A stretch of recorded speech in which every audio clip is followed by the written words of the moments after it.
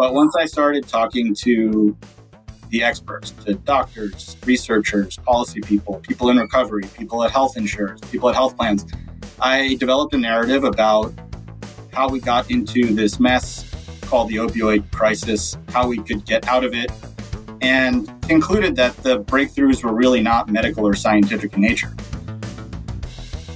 And now, from San Francisco and the UCSF Rosenman Institute, the Health Technology Podcast with your host, Christine Winoto.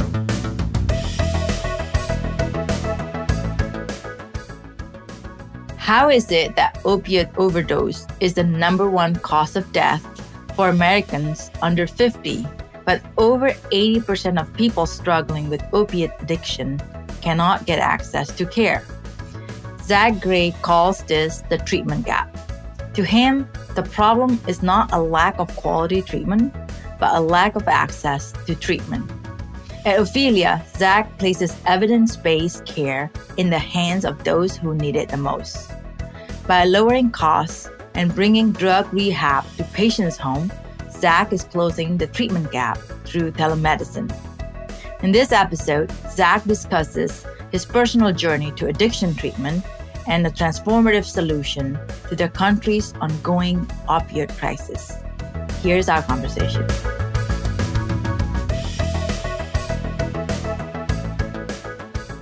Welcome, Zack. Thanks for joining me today. Thank you, Christine. Great to be here.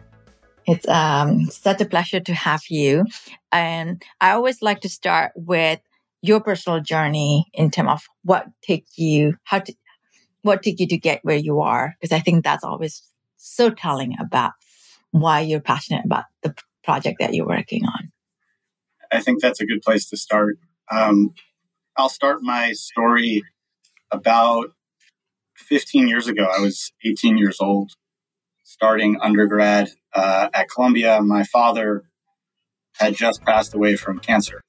I'm sorry. And thank you. And I was trying to figure out what to do with my life. I was observing all of my smart friends making their own life choices. And I saw many of them going into business, into finance. And it wasn't clear to me that that was a good way to spend your life. And so I became somewhat anti-business, anti-capitalism. I spent my time as an undergrad studying philosophy and astrophysics and working in physics labs. And over time, I saw how hard it was for my labs to make progress because they were largely dependent upon pro bono donation, and how much meaningful work was being done out in the private sector. And I had a change of heart. And that change of heart was simply, if you can figure out how to do good with people's money and also offer them a return of some kind, a return on investment, well, then you have access to a lot more money and you can do a lot more good. And the key was making sure those two incentives were aligned. So I got excited about startups, and I joined a solar energy startup based in New York.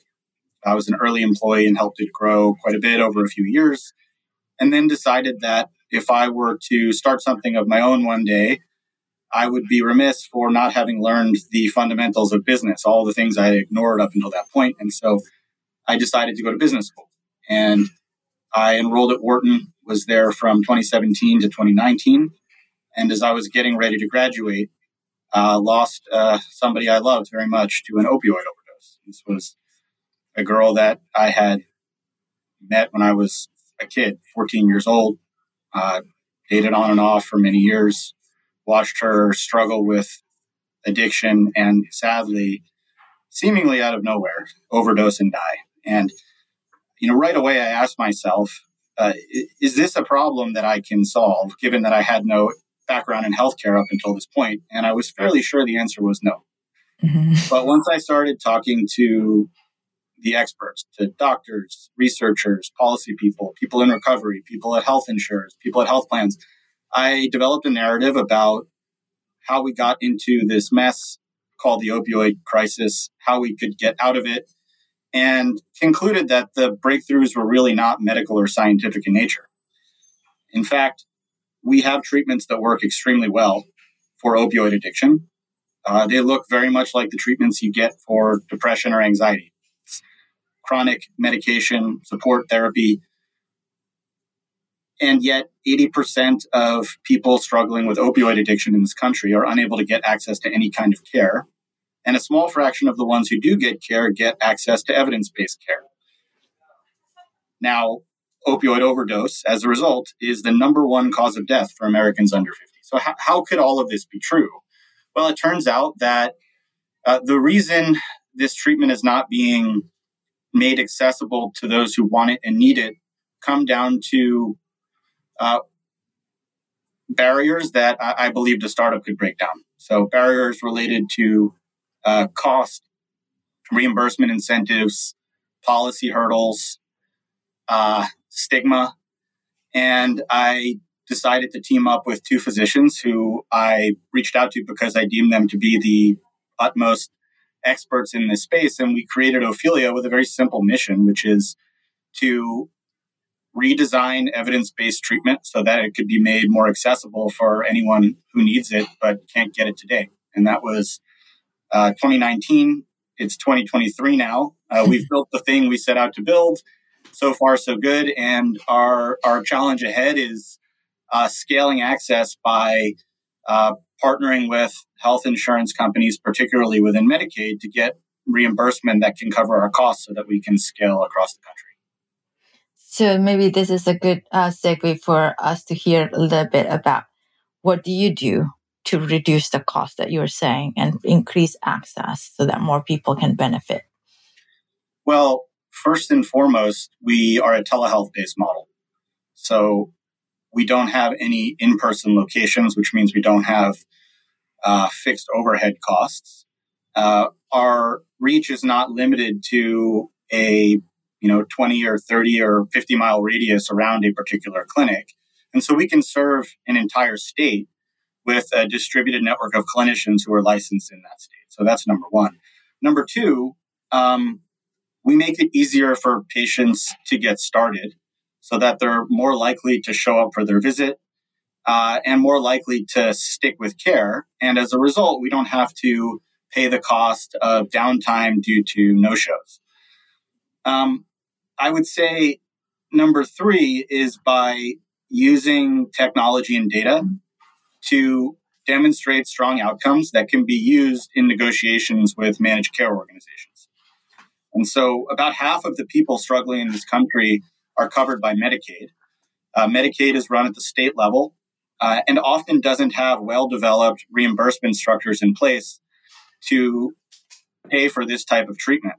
Well, what we've tried to do over the last couple of years is take whatever contracts we could get out of the gate, over time demonstrate superior outcomes and superior access, and then use that data to negotiate for bundled payments that don't depend on fee-for-service volume, because oftentimes fee-for-service incentives are what create problems for the treatment industry to begin with. If you think about the brick and mortar programs, they have high costs, they have limited reach, and typically the way they keep their doors open is by offering all sorts of services that are not medically necessary, but allow them to bill. So regular in-person visits, mandatory group therapy, mandatory regular drug tests.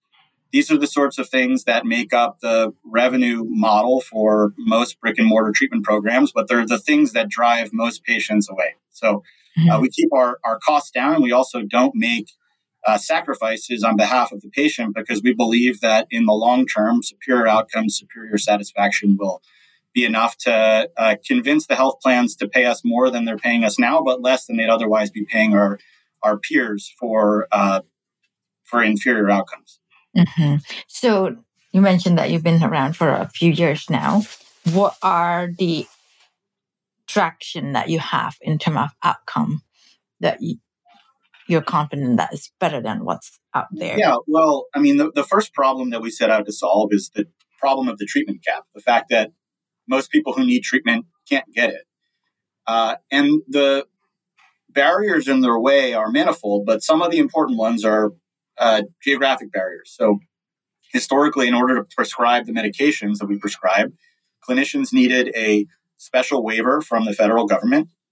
Only 5% of clinicians in this country had that waiver. And about 40% of counties in this country didn't have a single prescriber. So if you lived in one of those counties and you wanted to get help, you would have to drive very far regularly to appear in person. If you have a job and family obligations, often these programs are only open during working hours, and so it can be very difficult to consistently get to an in-person program that's far away from you. If you are privacy concerned and you don't want other people knowing that you're using drugs and are in recovery, well, then it's very tempting to not get treatment at all. And what has happened as a result is that just like there's a black market for drugs, there's also a black market for this medication, buprenorphine or Suboxone, because this medication is used by people who want to stop using opioids in order to stem withdrawal and cravings. So step number one is make it easier to choose clinicians than to choose the black market, allow people to get help privately and in a way that is covered with their insurance and fits into their life. And there's clear evidence that we've been able to expand access to care because when we look at the map of patients we treat, they're in almost every single county. Most of these patients are previously undiagnosed. They've never been to treatment before. They don't interact with primary care, let alone any other specialty care provider. And so we are their only touch point to the healthcare system. And most of these patients are coming to us directly through online channels without having to be referred to us by the healthcare system because these are the 80% who are not in the system today. They're invisible. And so there's lots of data supporting our ability to expand access to care. And then when you look at clinical outcomes, well, there are many outcomes that are tracked when assessing the quality of addiction treatment programs. The ones that rise to the top are retention in care and engagement. And so historically, industry average retention is about 30% at 6 months. Our retention is 80% at 6 months, and we retain 70% of people at 1 year. Within the first month of care, the average patient has a touch point with Ophelia every other day. And so we have very high engagement scores. And when you look at how retention and engagement translate to long-term health outcomes, we're still working on getting access to total cost of care data from our health partners, but we can tell right away that we're delivering higher quality, more supportive, less judgmental care than most traditional treatment programs, just by focusing on some of the high-level clinical outcome metrics. And then, of course, you can look at things like cost of care and patient and clinician satisfaction, which we track through things like NPS and our Google reviews. So most of the data is in support of a very strong program. And right now, the client that you come through your program, do they pay it out of pocket, or is this something that they're... No, our mission is to serve everybody, which is hard in healthcare where the payer networks are so fragmented. But we will accept anyone into treatment who wants to get treatment with us. Most people who come to treatment with Ophelia are in network with one of our insurance plans, and about 70% of those patients are covered by Medicaid. We have some patients who are covered by commercial insurance plans, and then some patients who are not in network with our insurance partners, not because we don't want to be in network with those partners, but because the partners won't give us contracts.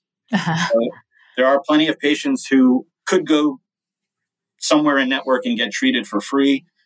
They choose to pay Ophelia cash instead because that's how hard the other options are for them. And until their insurance plans will let us in their networks, the patients have no choice but to pay out of pocket. And that's one of the main challenges that we face as an organization. It's getting buy-in from the people who are responsible for covering healthcare benefits for our patients. This podcast is sponsored by Brown Rudnick's Global Life Sciences Group, a team of legal professionals that help life science companies, lenders, and investors around the world turn good science into good business. Learn more at brownrudnick.com. This podcast is also sponsored by Canon Quality Group. Canon Quality Group has been helping medtech startups set up quality management systems for over 10 years. If you're unsure when to get started with quality management in your startup, turn to the experts at canonqualitygroup.com. I want to change our topic a little bit. I think it's great that what you're doing, it seems like things are moving in the right trajectory for Ophelia. And I want to go back to I was just thinking about what your comment that when you started your journey, you think that you want to be philosophers, doing astrophysics, doing some things that more, it seems in the outside world, seems so against capitalists, like what you're saying. And I always found that it's really interesting when you face a big life-changing moment, like losing your parents through something, cancer in your case. And how does that shape who you are a little bit? And how does that also help you navigate a lot of the ups and downs in running an organization, building a company? It's a good question. I think it has shaped my worldview in such a way that I don't sweat the small stuff as much as others might. I mean, I have a pretty good grasp on uh, what matters in life and what doesn't, and most things day to day don't matter. So if I can keep myself focused on the survival of this company and the health and happiness of our employees and patients, as long as that is not at risk, then I'm in a pretty good state of mind, despite the fact that certainly things go wrong on a regular basis. I would say that what it has also inspired in me is a belief that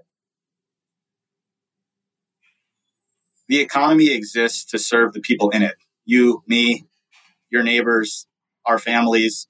The people in it are good people, and they desire things like good health care for themselves. So it is not capitalism that is fundamentally flawed. It's other things that get in the way of capitalism that can be managed by ethical companies with strong moral compasses. So I've been careful to surround ourselves with caring, compassionate, responsible investors that are okay with Ophelia making sacrifices that are in the best interest of our patients, in the best interest of our clinicians, and ultimately our long-term survival, even if they may be at short-term odds with fundamental business goals like growing as fast as you possibly can.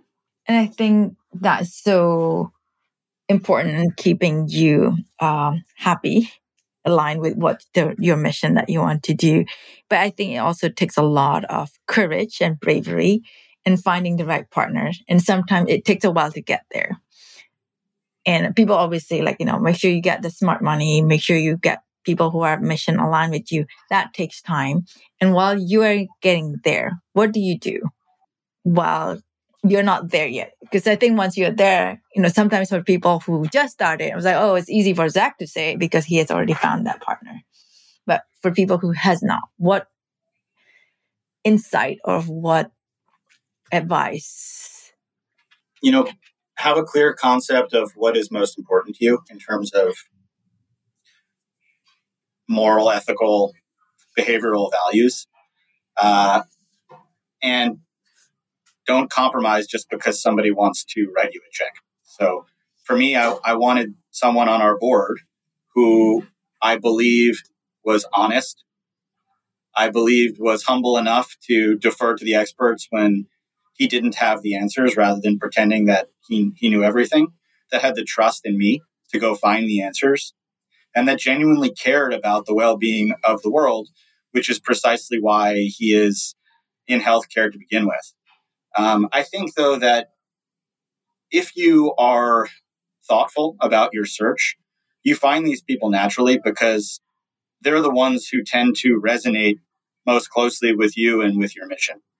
And I'd be lying if I said I had lots of term sheet offers from investors I turned down because I didn't believe in their ethics. But I would say that we probably never got to that point because we didn't connect on an emotional level or a psychological level in the way that I naturally did with my now partners, who I believe I connected with because we shared the right morals. Yeah, no, I like that. I think I was in a conference last week. We're talking about surround yourself with the right people while you're building your fundamentals will lead you to the right money. Yeah. And I think oftentimes there's that. But I like how you say it, is that you never build that relationship with that particular group of people who don't share the same moral ideals Sure. that you have to begin with. So now that you had experience working in startups, now this is the company that you built from ground up. What challenges that you face that you did not know how hard it was? And as you go through it, I learned in life, everything seems difficult at the moment. The moment it passes, it's not as difficult because you have new challenge. But what are the things that you thought was so hard, but then you overcome it? Well, I think the thing that has surprised me and has translated into the challenges we face today are that what should be hard in healthcare is actually not that hard, and what should be easy is really hard. So, in most markets, in most industries, if you create something that is fundamentally better and lower cost than anything else that exists, you should be able to sell it because you can drop your price and still be accessible, or even raise your price and still be preferred. But that assumes that markets are rational and that people will pay for things that are better and lower cost, and that you can bring down the cost of care and still be profitable. That's not entirely true in healthcare because the individuals who are consuming your product, your patients, are not the people who are paying for it. It's the health insurers. And even if there is an entirely rational case to be made for the health insurers to pay for your product, you have to weave your way through forests of red tape and bureaucracy in order to get them to see that and sign on board. And because of how fragmented the healthcare system is, particularly within Medicaid, your path to national expansion is extremely slow. So I believe that by all relevant metrics, Ophelia has the solution to the opioid epidemic. I think that we can get evidence-based treatment in the hands of anyone who wants it for less money than what payers would be reimbursing other programs, and with better outcomes. The challenge is not about creating something better and lower cost. The challenge is commercializing it in a way that can be self-sustaining so that we don't have to rely on investors forever. And I think this is a major challenge for healthcare startups today in general, right? Over the last few years, particularly in 2020 and 2021, there was a burst of venture capital investment into quote unquote digital health, much of which came from investors who had never invested in healthcare before and didn't exactly know what they were getting themselves into. Well, now the market has turned down. A lot of those investors who invested in healthcare for the first time learned that healthcare services metrics don't look like software as a service metrics. They've pulled themselves out of the market.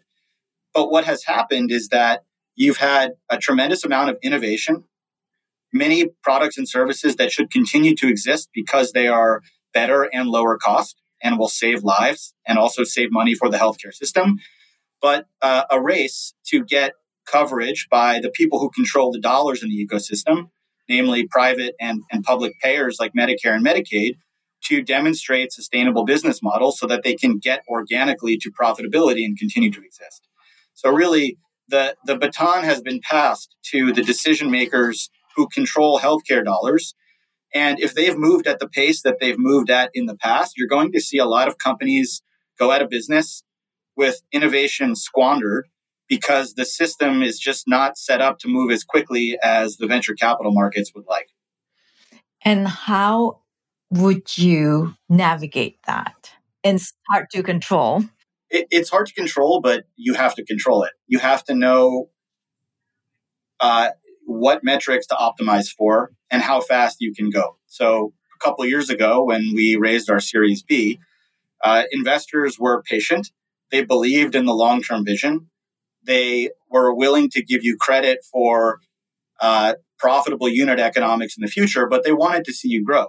They wanted to see you increase your patient numbers, your revenue numbers, with the expectation that over time, scale and time itself to renegotiate contracts would lead to a big and profitable business. Well, what has happened since then is investors have lost patience. Many of them will not give you credit for a future in which you can become profitable. And so the key is to demonstrate that now. You need to be focused on efficient unit economics at a small enough scale that you can control it. And then when you're ready to re-enter hypergrowth, have some concrete proof points that will be replicated, not created from scratch when you decide to turn on your accelerator once more. So know how much money you have, know what you need to prove to get to the next round of funding, try to get to profitability if you can, but don't go too big with the expectation that investors will care about big. You got to make sure that you can demonstrate the underlying fundamentals of profitability that any investor in this economy wants to see.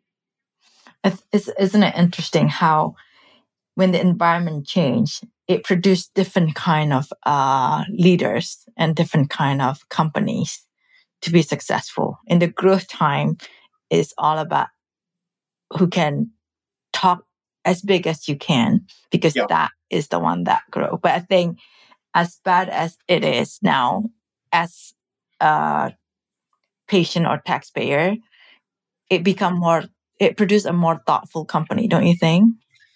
I think that is true. And I think that there will be a process of natural selection whereby the truly important companies will figure out a way to survive.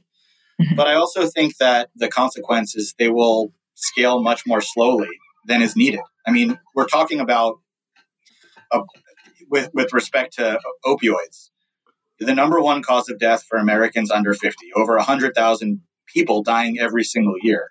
A treatment that has 20, 30 years of research behind it as demonstrably effective, and that also reduces costs for the healthcare system. So if there are no losers here, if you want to save lives and you want to spend less money on healthcare, you should be paying adequately for medication-assisted treatment, which is what Ophelia provides. And we should be able to continue to grow now rather than having to wait a few years to grow later, because lots of people are going to die along the way. Mm-hmm. And I don't think that a growth orientation is necessarily the wrong strategy, as long as it's applied to the companies that deserve to grow. The benefit of an efficiency-oriented strategy is that you force the companies to prove for themselves that they deserve to grow at the expense of getting healthcare in the hands of more people who need it now. I think I'm just thinking back about your philosophy time. And I think if only everybody can move to that direction, I think people tend to be a herding mentality. And nobody wants to stick out to put the bet on certain things. And I think also the healthcare system in this country, the incentive alignment is not always in the preventive side also. No, and how do you navigate that when you're so passionate about that, so important? Well, you have to know which narrative to tell when you're talking to payers. So if you think about a population of individuals that are covered by a given plan, some percentage of them have opioid use disorder. Of that population who do, 80% are invisible. And those people will be very expensive once they become diagnosed, by virtue of winding up in the emergency room after an overdose. And so it makes sense for the health plan to want to engage those patients in preventative care, because if you can get somebody into treatment and stabilized, well, downstream you save money. Now, that might represent the bulk of the opportunity for social impact and also the bulk of cost savings for the system, but it's a harder sell to the health plans. What's much easier is to focus on the 20% of patients they know about who are already costing them money because they're already appearing in the emergency room, who are already getting treatment by alternative providers with worse outcomes at higher costs, and focus instead on that. And so the easier argument for us to make today is look at what you're paying on average for a patient to get treatment for opioid addiction. Then look at the outcomes of these programs. We'll generate better outcomes for you at lower cost as long as you agree to sign on, and the savings will be immediate. So while in my heart, I care most about expanding access to care and treating everybody, the payer knows what's most visible to them. And if you can bring down their cost directly, it doesn't feel like preventative care. It feels like instant cost savings. Right. Yeah. I think that requires a change of mindset that is hard to convince when their bottom line, when they're being measured on year to year rather than on the long-term health of the society. I think another challenge, frankly, is that when it comes to innovation, health plans tend to focus on a few conditions that represent the bulk of their costs. Right. And while opioid addiction is the deadliest condition for Americans under 50, many of the costs are invisible to them because they haven't incurred them yet, or when they do incur them, they're not coded as such. And so it's not top of mind for healthcare payers, which means the argument is harder to make. It's more difficult to get their attention. And once you do, it's even more difficult to get them to move quickly when they have a whole bunch of other things on their plate, like solving primary care and diabetes that represent a larger chunk of expenditures, which they typically discuss more frequently in the boardroom. Right, right. I think with the opioid crisis that the country faces, I think it does bring this particular challenges to surface.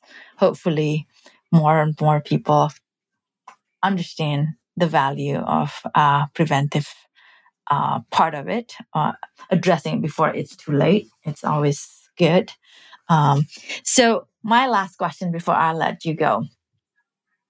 Went through, I don't want to, you said that you lost your girlfriend from opiate overdose. You lost your father. There's a lot of deep losses in your life. And what do you learn from it?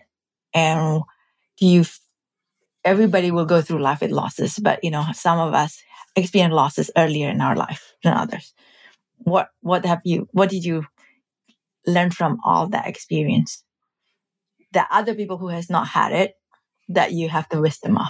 Well, I think if you've never lost somebody close to you, it will probably be difficult the first time. You'll be faced with all sorts of philosophical questions around your own existence, your own mortality, things that we tend to think about when we're laying in bed at night, but, for most of our childhood are afraid to think about it all. When someone dies that's close to you, you're forced to reckon with those questions. And with time, you get over it. And the next time it happens, you've already done most of the hard work once. You don't have to do it again. But you can focus on the other aspects of it that are now more exaggerated. So how much you miss the person and wish they were around. But ultimately, what I'd say I've learned most, aside from a series of philosophical lessons, is that clearly these were the two biggest events in my life. They're very much responsible for what I think about and feel on a daily basis. And if you can spend your life focused on preventing those events in other people's lives, that's about the biggest impact you can have on the world and on the happiness of others around you. So try to mitigate those experiences for others in the world. And as long as you're doing your best, you're giving life all it deserves. That's great. Well, thank you. Thanks for sharing your insight with us. Thank you.